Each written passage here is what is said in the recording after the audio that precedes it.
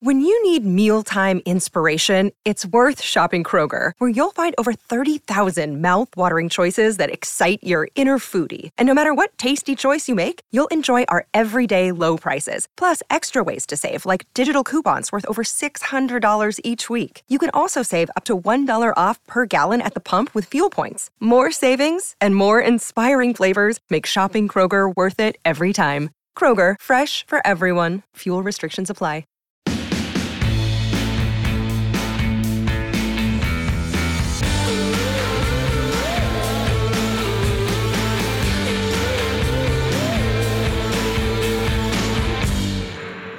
Hey guys, welcome back to Thick and Thin with me, Katie Bellotti. Hope you guys are all doing well and are ready for another story because I have a good one for you guys today. But as you guys are listening to this, it is the beginning of February. I believe it's going to be like the 2nd of February, my dad's birthday, Groundhog's Day. We're in the midst of a new month. A new month is here, and I am just every month that's passed, I've just been reminded that it's going to be cold for a little while longer here in the city, and I am becoming increasingly demotivated. Like, I'm just all in favor of being chill, of being slow and relaxed, not trying to go anywhere until end of March is when I'm actually going to be mobile. I feel like I'm all in favor of the chill plans and the chill, getting my work done, so I can put on very relaxing shows. And one show that's actually brought me a lot of joy recently, and I don't know if this is just a me thing or something, maybe a guilty pleasure. Maybe I should edit my dating apps to say my guilty pleasure is watching this specific show that came out so long ago. I don't even know if they're still doing it, but I actually rediscovered it just a few days ago, and I've just been putting it on. I've been racing to finish my work so I could put this on every single day this week so far. And it's, what's it called? It's called Antique Roadshow. I don't want to mess it up. Antique Roadshow. I'm not really sure. It's on PBS. And I remember my grandma or someone in my life, either my grandma or an aunt or someone, that when I went, when my parents were working and I had to go stay somewhere, I'd watch this show growing up. And I always thought it was so boring. Oh, these people are coming in with their old, ugly things, and these really smart people from all over the place are telling them, oh, well, it might be worth this much money. My expert opinion, it's worth this much money. But I think I watched it at a time when money didn't really make sense to me. It was when I just didn't have a concept for how much things are and should be. And because of that, I thought $20 was a lot of money, which it still is, it's a decent sum. But it was back when $20 was the equivalent of $2,000 in my mind. And I think when I heard all these crazy prices for an ancient sword or a mural, or not a mural, but a painting, oil painting, or a Turkish rug, whenever something got over the thousands mark, I didn't really have a concept for how much that was. I didn't really get it. I didn't appreciate antiques, that's for sure. So now that I've rediscovered this show, I'm hooked on it. I love that they tell the history of the pieces. They talk about this Turkish rug, the person that's bringing it in tells a personal story of, this rug was given to my great aunt by this person, and we've treasured it, or we haven't, it was either burned in a fire, or they explain the reasons for the wear and tear, and it's all very personal. And then the appraiser, the person, the expert, looks at the piece and it's oh, well, did you know? And tells this person that has had this in their homes for many years, or found it at a rummage sale or in a junk pile, tells them oh, well, did you know this thing is actually has so much history. The artist only made 3 of these, and this is why it's so valuable. I don't know. I could just be a total nerd, and I actually don't even own anything of that much value. I'm not a collector in that way, but I don't think I'll ever be. But maybe I will. Maybe I'll go to some rummage sales and some estate sales and things and see what I can find. But it would definitely be purely by accident that I would own something of that quality and age. But it's so interesting, fascinating to watch. I am hooked on it. I'm hooked on phonics. I'm hooked on Antiques Roadshow. And I'm watching, I'm flipping around, but right now I'm on season 17. If you guys need a starting place, I think I'm going to go backwards. But yeah, that is what I'm up to. That is my guilty pleasure of the moment. And it's on PBS. I think I'm doing the free trial right now. So eventually I think I have to pay monthly for yet another streaming service. I cannot with this. Like, I cannot. It's like all of my shows, like the shows or the categories that I appreciate are all on different streaming services. I'm like, are you doing this on purpose? Like, is the end goal for me to just have access to every single one? I'm not really sure. But I'm also like what do you call it? I'm like the owner of many of these licenses, and my friends will use my account, if that makes sense. And my family, not to mention my parents, have access to, I think, my Hulu. And, I'm like, at this point, sharing is caring. I get good karma points for that, right? Anyway. So that's the guilty pleasure of the moment, what I've been up to, personal update. And as I'm about to move into a new apartment, which I discussed last week, I'm moving in March. I'm definitely looking for new pieces and a new way of decorating. And I already secured a new rug that I'm really excited about, a new rug piece that I just know you guys are going to be obsessed with. I already have it. Like, I'm not moving for another month and a half, but I've already secured the rug. I'm just going to like bring it in here and stack it somewhere until I'm ready to move.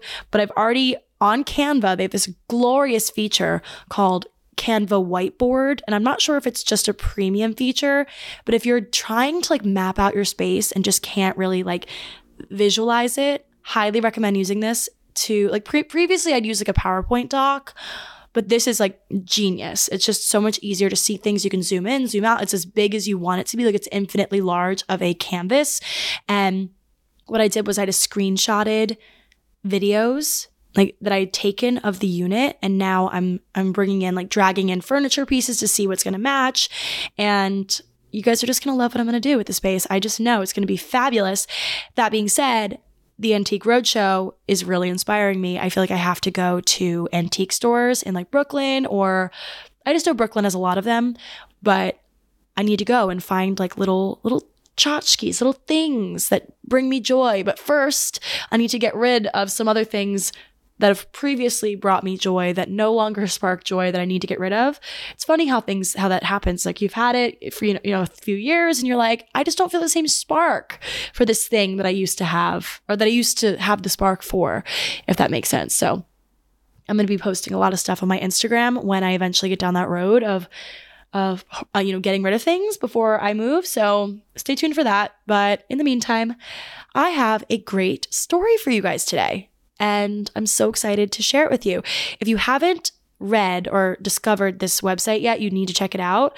It's called allthat'sinteresting.com. And I swear it's just chock full of random stories. And a lot of them I've used for this podcast. So if you haven't heard of it, highly recommend. That's how I find a lot of these stories. All credit to them. But once I find the story, then I like launch into my research phase. I spent all day today reading about this person that we're going to talk about today and this story. And I'm just obsessed, to say the least. Like, I am just shocked that I never heard this name in the history books. And I've decided to do something about it and make a whole episode dedicated to this person. So let's talk about them. Also, side note, before we get into the story, I have a little cold, or like a little sinusy thing. So that's why my voice sounds a little bit weird today. If it does, I don't even know if it's just me thinking that I sound funny. But when I get really sick, like, I have gigantic tonsils. I don't know if you guys know this, and I don't want to get gross. I'm not going to get graphic, but the tonsils in the back of your throat. Some people have them, some people don't. Some people got them taken out when they were young. But for me, I have genetically large, like larger than anyone else, pretty much, like very, very large tonsils. The dentist always gets very scared if they're a new dentist. But yeah, so when I get sick, they just swell even more, and it actually alters the way I sound, I think. Like, it really does. Anyway, so that being said, let's get into today's tale that you guys are just going to be shocked about. Like, just shocked, okay? And the story has to do with cryptology and cryptologists. And if you don't know what that means, it's not like cryptocurrency. Like, I feel like when you hear crypto these days, you think, oh, cryptocurrency, oh my God, NFTs, all the stuff, like just like the things that are just like, I need to read some more books in order to understand these things, but it's such a buzz topic in New York. But that's not what we're talking about. Like cryptology, the cryptology we're talking about is the study of codes or the art of writing and solving them. And a cryptologist, of course, is the person who studies these codes, looking for patterns to decipher what coded messages and codes in general, what do they mean? Like, what's the greater meaning of all these numbers grouped together, all these letters, like the spaces between paragraphs? Like, what do these little nuances, these little things, what do they signal? What are they trying to communicate?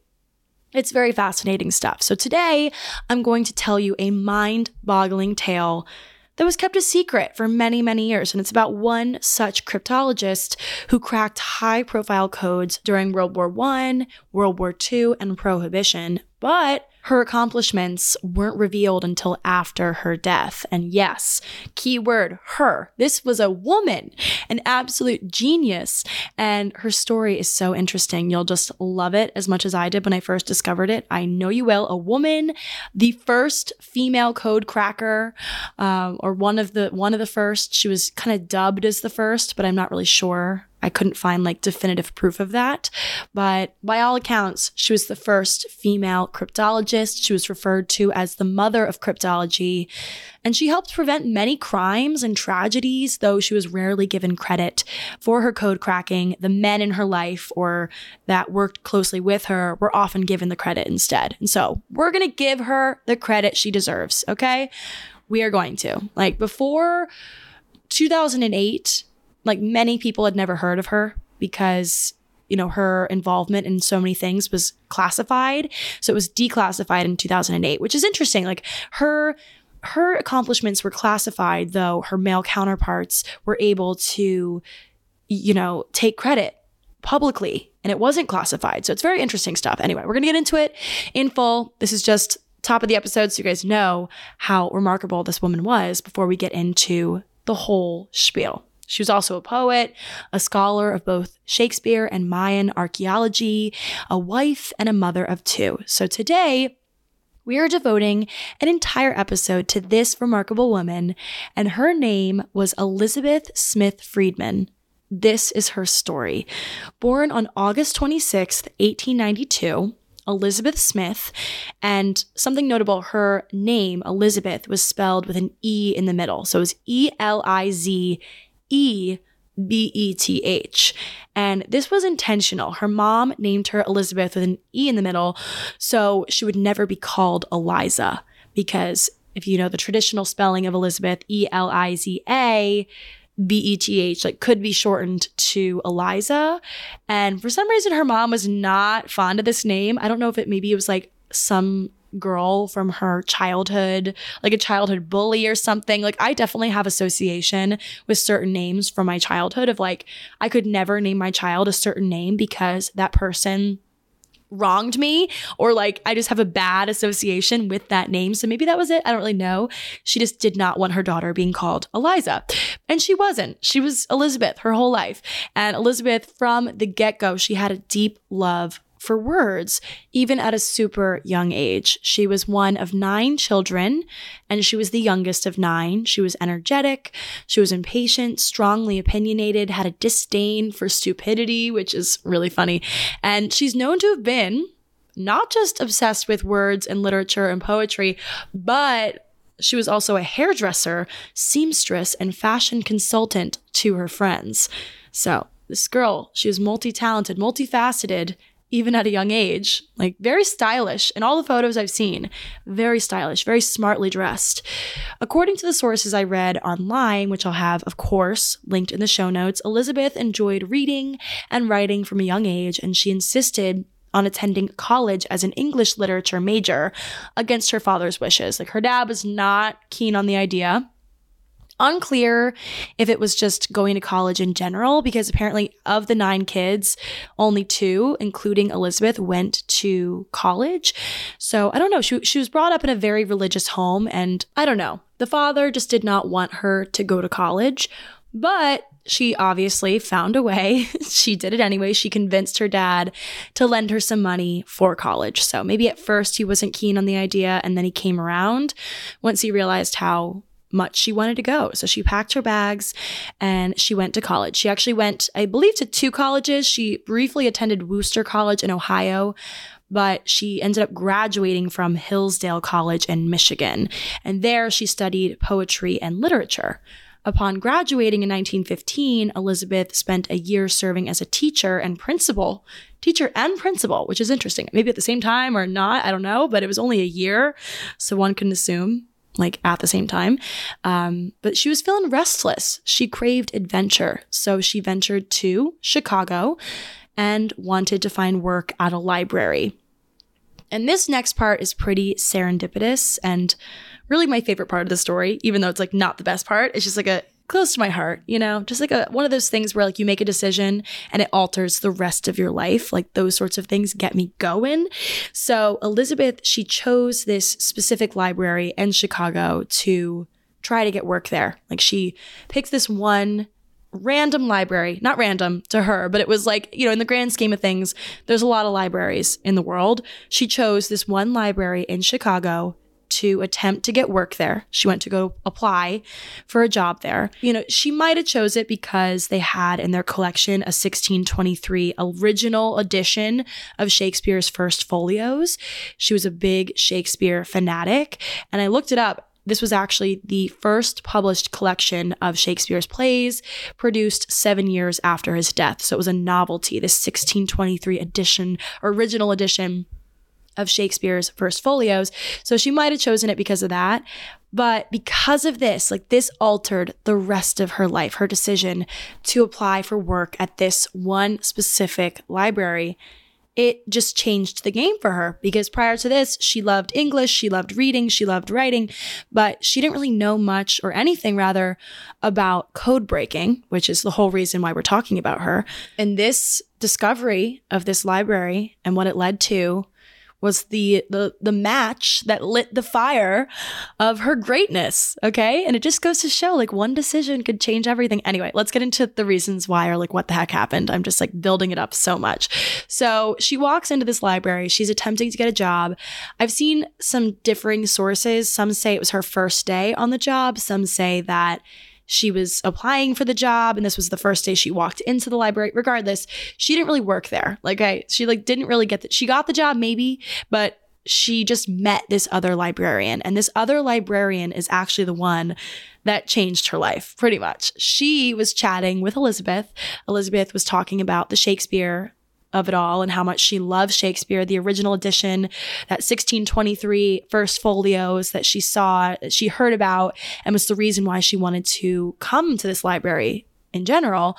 She was talking to this other librarian, and the librarian was like, wait a second, you should talk to this guy named Colonel George Fabian. And he's also obsessed with Shakespeare, and he's on this mission regarding Shakespeare. And Elizabeth was like, okay, who the heck is this guy? Colonel George was a millionaire. He was a rich textile merchant. And funny enough, you know, if I first heard this with like fresh ears, not knowing what I know, I would think that the librarian was setting up Elizabeth with this guy as like a romantic date or like a romantic setup. Like, or at least that's where my mind went the first time that, you know, I'm rereading this now, but it was for an entirely different reason. So she then, this librarian friend, calls him. She goes, okay, screw it. Let me just call him. Let me give him a call for you. She calls Colonel George on the phone and told George about her coworker, Elizabeth, and her love for Shakespeare, among other things. And she was like, you have to meet this girl. So then there was a meeting. Colonel George met Elizabeth and they discussed Shakespeare and one particular theory that the colonel had. So the colonel was hoping to use code breaking, this thing called code breaking that Elizabeth was not familiar with, but this concept to prove that Shakespeare and his plays, like so Shakespeare's plays had actually been written by this other guy, Sir Francis Bacon. So let's talk about this a little bit further because it's a very interesting conspiracy theory that I had never heard of. at the time. So it was kind of pretty popularly held at the time that Sir Francis Bacon, who was a philosopher, an essayist, scientist, was the actual author of Shakespeare's plays. And it was called Baconian theory, as it was called. It says that Shakespeare was merely the front man, taking all the glory, so that Sir Francis Bacon would not be criticized as being this lowly public playwright, because Bacon wanted to hold high office in government, and being a playwright would not get him there. So his way of getting around that, but still creating the plays, was to use Shakespeare's name as like a pen name of sorts. And so technically, like, people were trying to prove that, yeah, maybe Shakespeare existed, but Sir Francis Bacon was the genius behind Shakespeare's plays, and like gave Shakespeare the credit just so he could still run for office or whatever. Like, this was like the general theory at the time, a very popular conspiracy theory, that Shakespeare didn't really write his plays. So back to Elizabeth and her Shakespeare obsession. So, Colonel George Fabian was intrigued by Elizabeth's knowledge at such a young age. She was 23 at the time, her knowledge of Shakespeare, and was like, you'd be perfect to help me in my mission of debunking this whole thing, like figuring out if this conspiracy theory is true or not.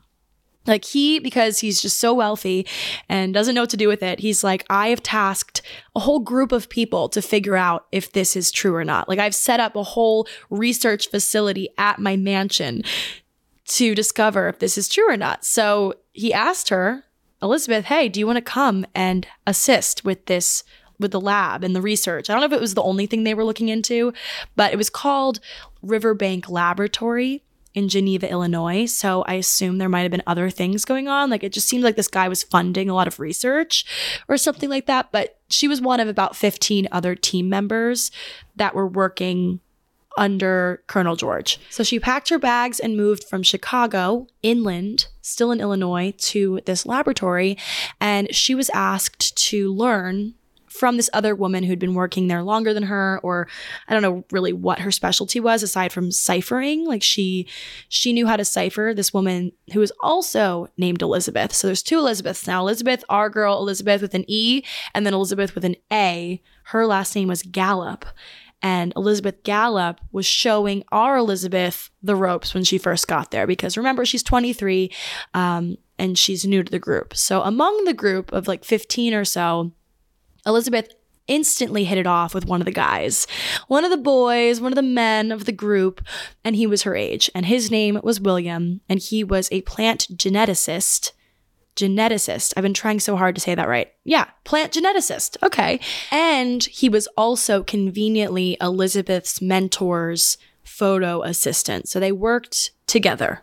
Elizabeth and William, their whole goal, the whole group's goal, was to prove the millionaire's hunch that Sir Francis Bacon had written Shakespeare's plays. Like, Colonel George had thought that the true author had filled the texts, like if it's Sir Francis Bacon or someone else, like he thought that they had filled the writings of, quote, Shakespeare with cryptic clues that would point someone to their true identity. So his whole squad of people that he hired attempted to decipher any such clues to figure out, like, okay, who's the true author? Like, he had this belief that Sir Francis Bacon or someone else had written Shakespeare's stuff. So that was the goal of the whole project. But Elizabeth and William were working together a lot. And because of this, they also just had the same sense of humor. They really just got along, and they fell in love. They soon fell in love, mostly over the fact that they really bonded over the fact that they both thought that their mentor was clueless and like on the wrong track. They like made fun of the mentor, and that was their shared commiseration, shared hatred. It really brings people together. Anyway, so after all this research, and I guess even years later, like we'll get to this later on in the story, but years later, Elizabeth and William actually concluded that the whole conspiracy theory about Sir Francis Bacon was totally incorrect. Like, it was just a theory and not true. They debunked the whole thing. So Just a spoiler if you guys were curious about that. But the important thing that we got out of this whole little research phase was the fact that William and Elizabeth found each other. They fell in love all because of their shared appreciation for poetry. And then they got married. So together at Riverbank Laboratory, William and Elizabeth worked to develop new code-breaking strategies, which were published in 8 booklets and became the foundation of the modern science of cryptology. And though it was a joint effort between the two of them, of the 8 booklets, only 2 included Elizabeth's name as co-author, which, of course, because just the times, it's annoying, I know. So when World War I broke out, George, the millionaire, Colonel George, offered the government the assistance of his scholars working under his guidance at Riverbank. And William and Elizabeth were 2 of them, of course. They had just gotten married. And this was the situation. So this mysterious telegraph, the U.S. picked up on this, that this mysterious telegraph had been sent from Germany to Mexico. And they intercepted it, or they somehow caught wind of it.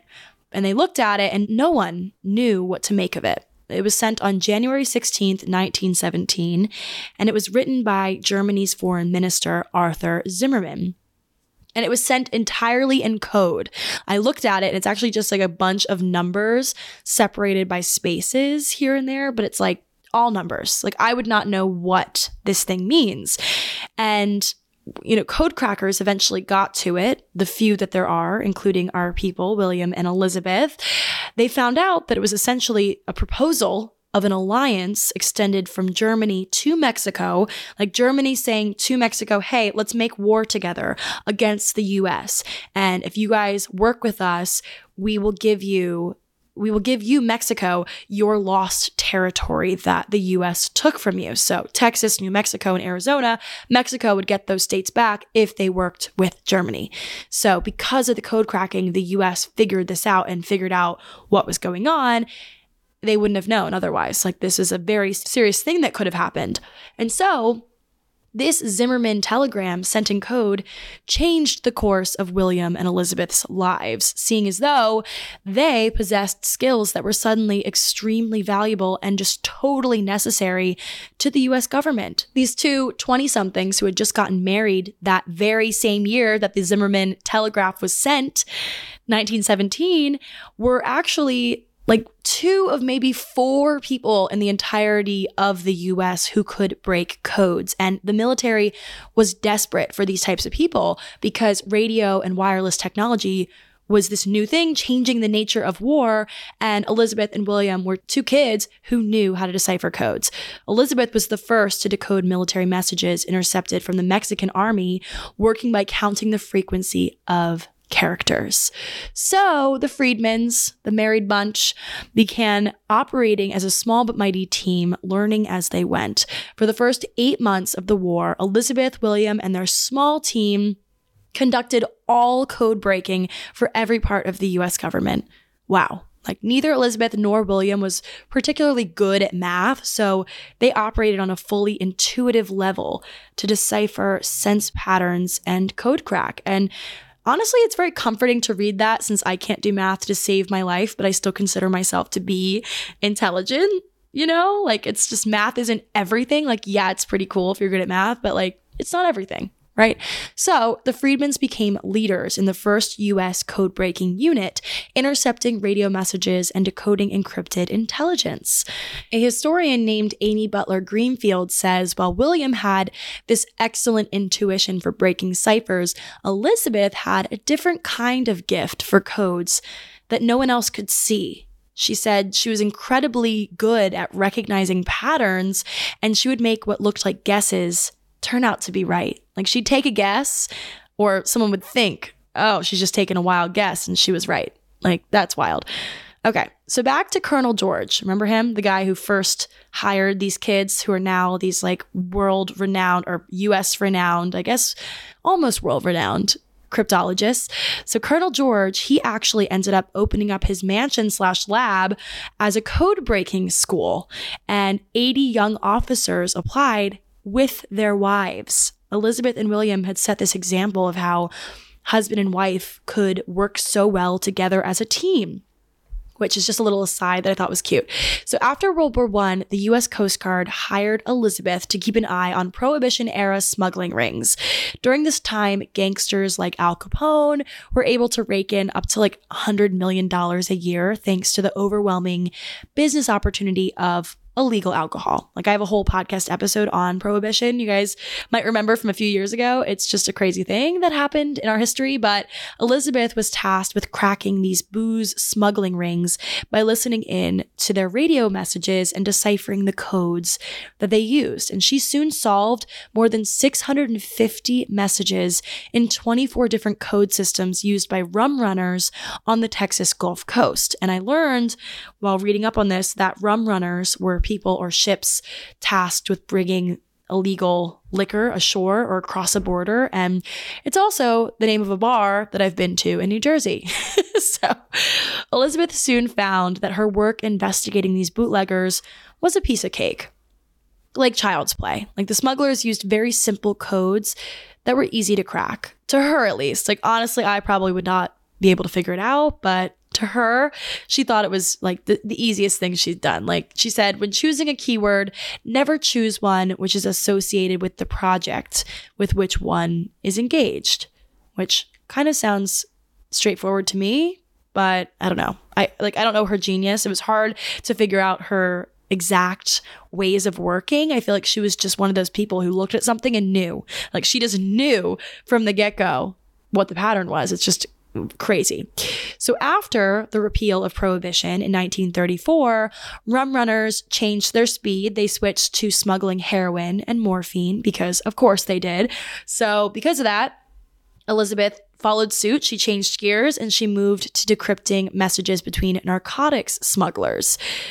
So Elizabeth, she did so many things in this period of her life. She ran the Coast Guard's first code-breaking unit for the next decade and did so many things. Together, she and her clerk cracked an estimated 12,000 encryptions, and their work resulted in 650 criminal prosecutions, and she testified as an expert witness in 33 cases. Wowza. Like, that is crazy. She's a badass. Doing all of this in a time when women just barely even had the right to vote. Like, depending on exactly what year her work with the Coast Guard began, like, you know, as most of us know, 1920 was the year that, you know, women got the national right to vote, even though obviously it wasn't easy for women of all races and backgrounds for some time, till 1965 to actually vote with confidence.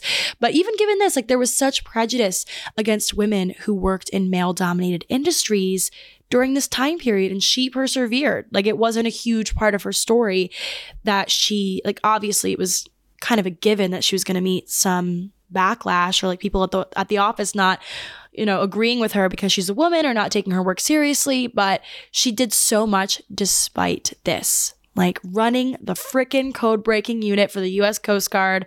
So impressive. Though, like, now sitting here reading about her, I'm seeing how many injustices happened in her life because she was a woman. Like, it's just so eye-opening to me. Like, for example, Elizabeth and her husband, William, they both worked as contractors in the same job, doing the same work.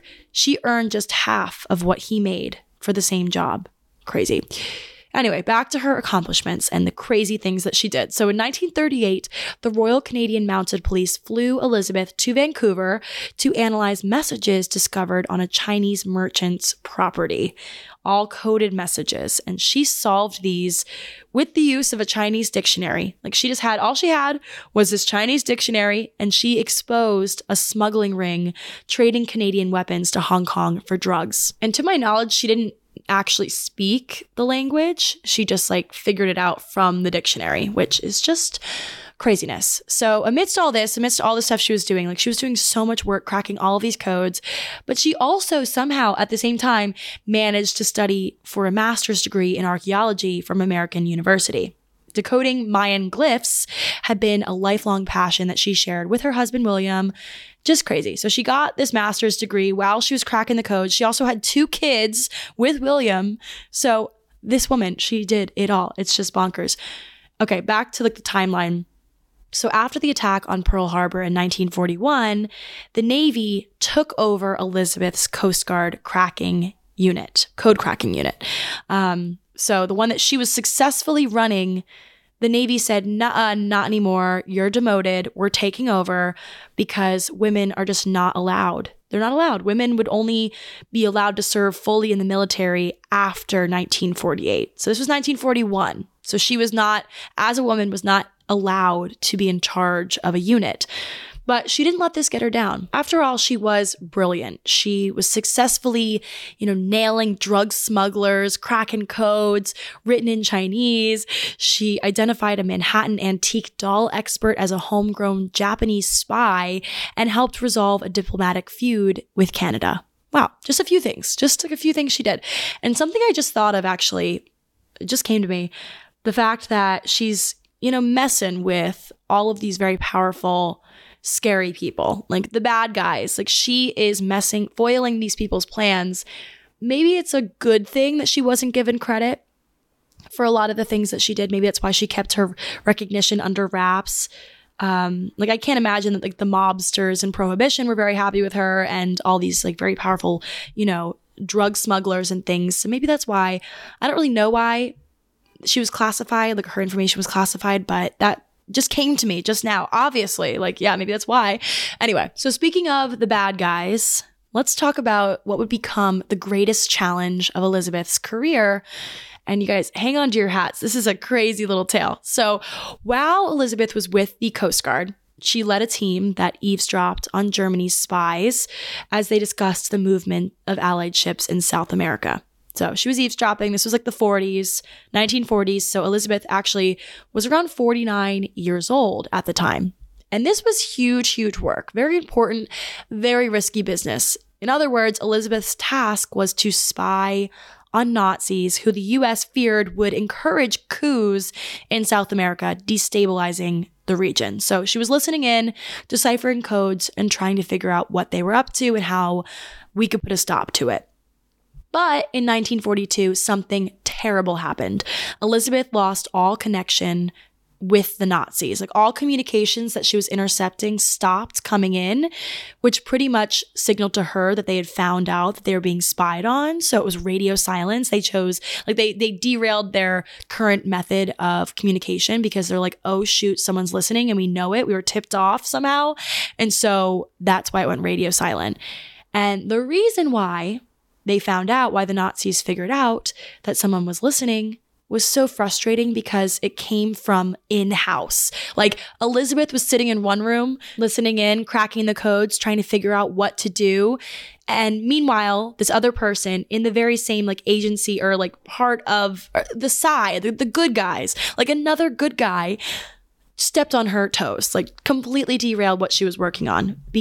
So this was actually FBI director at the time, J. Edgar Hoover, tipped off the Nazis because he prematurely launched a raid and exposed the intelligence operation in place that Elizabeth was working on. He was like, let's not wait. Let's do it now. Let's just get our guns out and go before we have more information. Screw it. We have enough. We have all we need, and threw off the entire thing. I can't imagine how mad Elizabeth was. She probably felt like she was about to get a breakthrough and then completely smashed to smithereens by this guy, J. Edgar Hoover.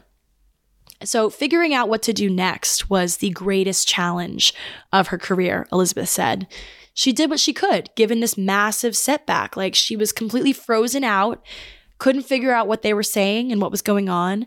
But though the Nazis had changed their ciphers, changed their methods of communicating after Hoover's raid, Elizabeth and her team were able to figure out a way to crack the Nazis' new codes.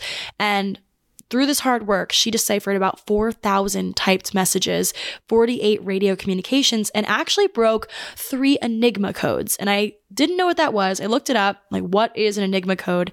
And it's actually this typewriter-looking device that was used by German military to encode strategic messages before and during World War II. So they look like a typewriter, but they're pretty complicated because from what I've read, you have to click or press certain keys in like a certain order in order for it to reveal the message. So extremely hard to crack, and they cracked 3 of them.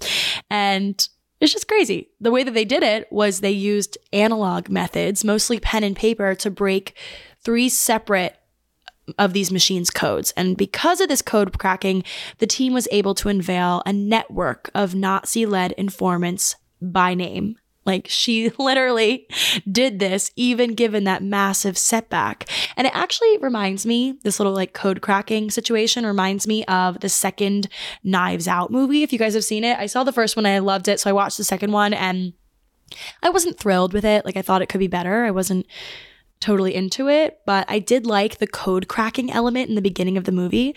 So it's kind of reminding me of that. Anyway, back to our story. So Elizabeth barely got the credit for saving the day. And like I said before, maybe it's because of safety or whatever, but regardless, I'm mad for her. And the next sentence, the next thing I'm going to say is going to make your blood boil if you're anything like me. So the guy, remember, FBI Director Edgar Hoover, who fucked up the whole thing, like almost fucked up the entire thing, he ended up taking credit for much of her success. Yes, the guy who almost botched the entire operation. Yeah, him. And the U.S. Naval Institute notes that Coast Guard Lieutenant Commander Leonard T. Jones, this guy, another guy, different guy, who Elizabeth had trained, was also recognized instead of her. Like, these 2 guys were credited and she wasn't. Like, oh my God, I just want to scream. I want to scream. And this journalist named Jason Fagone, who did a lot of work trying to get her name out there, get Elizabeth's name out there, he said, it was a lie, but it was a lie that worked. And it was the lie that ended up getting written into the history books, which is so frustrating. I get it. Like, yes, keep her name under wraps. But 2008, people found out about this whole thing and no one really did anything to make sure that the truth was out there. So it's just, grinds my gears. Anyway, it's kind of reminiscent, all of this, like the credit taking of it all, is very reminiscent of what we actually talked about earlier with the Shakespeare and Sir Francis Bacon situation, and like the realization that the whole thing wasn't true at all, and Shakespeare himself deserves the recognition. Like, this guy, Sir Francis Bacon, was being credited for something that by some people, but not by everybody, but by some people, for work that Shakespeare did. Like, it just, whatever. Credit. Interesting thing. All I have to say is shame on you, Edgar Hoover. You know what you did, even though you're dead now. You know what you did. But I know a lot of women can relate to this feeling, like doing such remarkable things or like doing things that required so much time and effort and not getting paid or recognized the same as your male counterparts. And like, it's just so frustrating. Elizabeth Friedman, she, through all of this work and all the things that she did during her years with the government, she built herself a solid reputation as a fixer. Like, she moved from agency to agency, job to job, helping each male-dominated group develop its own code deciphering squad and techniques, and then like left to go to the next one. Like, she'd go, like, teach people, write notes, give them to the person in charge and be like, here you go. This is the fix. This is how you guys get better. And then she'd move on and would rarely get any credit for doing this. And the next part of this story is pretty heartbreaking too. So according to sources I found, her family, so the Friedman family Christmas card of 1944, announced that William Friedman had been awarded the Exceptional Service Award with gold wreath, and Elizabeth Friedman, it said, had been working on a, quote, routine Navy job. That's it. And speaking of William, he actually was incredible. He did great things. He really supported his wife. He's not a bad guy. It's just unfortunate that he got so much more recognition for things, but of course, that was the nature of the time. Things have changed considerably, not entirely, but considerably. But William, he earned recognition during his lifetime and is credited by many as the godfather of the NSA, the National Security Agency, which he helped shape in his time, which is pretty huge. For a while, people were like, oh, yes, William Friedman and his wife. But now people are starting to realize, oh, Elizabeth Friedman and her husband, they're both incredible and accomplished so much in their respective areas of things. But anyway, so by the time that she passed away in 1980, Elizabeth Smith Friedman had said very little about her own accomplishments. And there's actually a really good reason for this. Like I said, even though it pains me to see this woman glossed over, Time, the publication, reports that she took a Navy oath, like a literal Navy oath, promising not to reveal the full details of her work during her lifetime. Which is just interesting. Like, the reason why I can't really wrap my head around this is like, yeah, I understand, like, it's safety, it's what people do when they work in these sorts of jobs, but then why do like the FBI director take full credit and like loudly pronounce like that he did this, or express that he did this, and this other lieutenant commander expressed that he did this? Like, how is it possible then that these other people are getting credit when Elizabeth, I guess she was like an employee?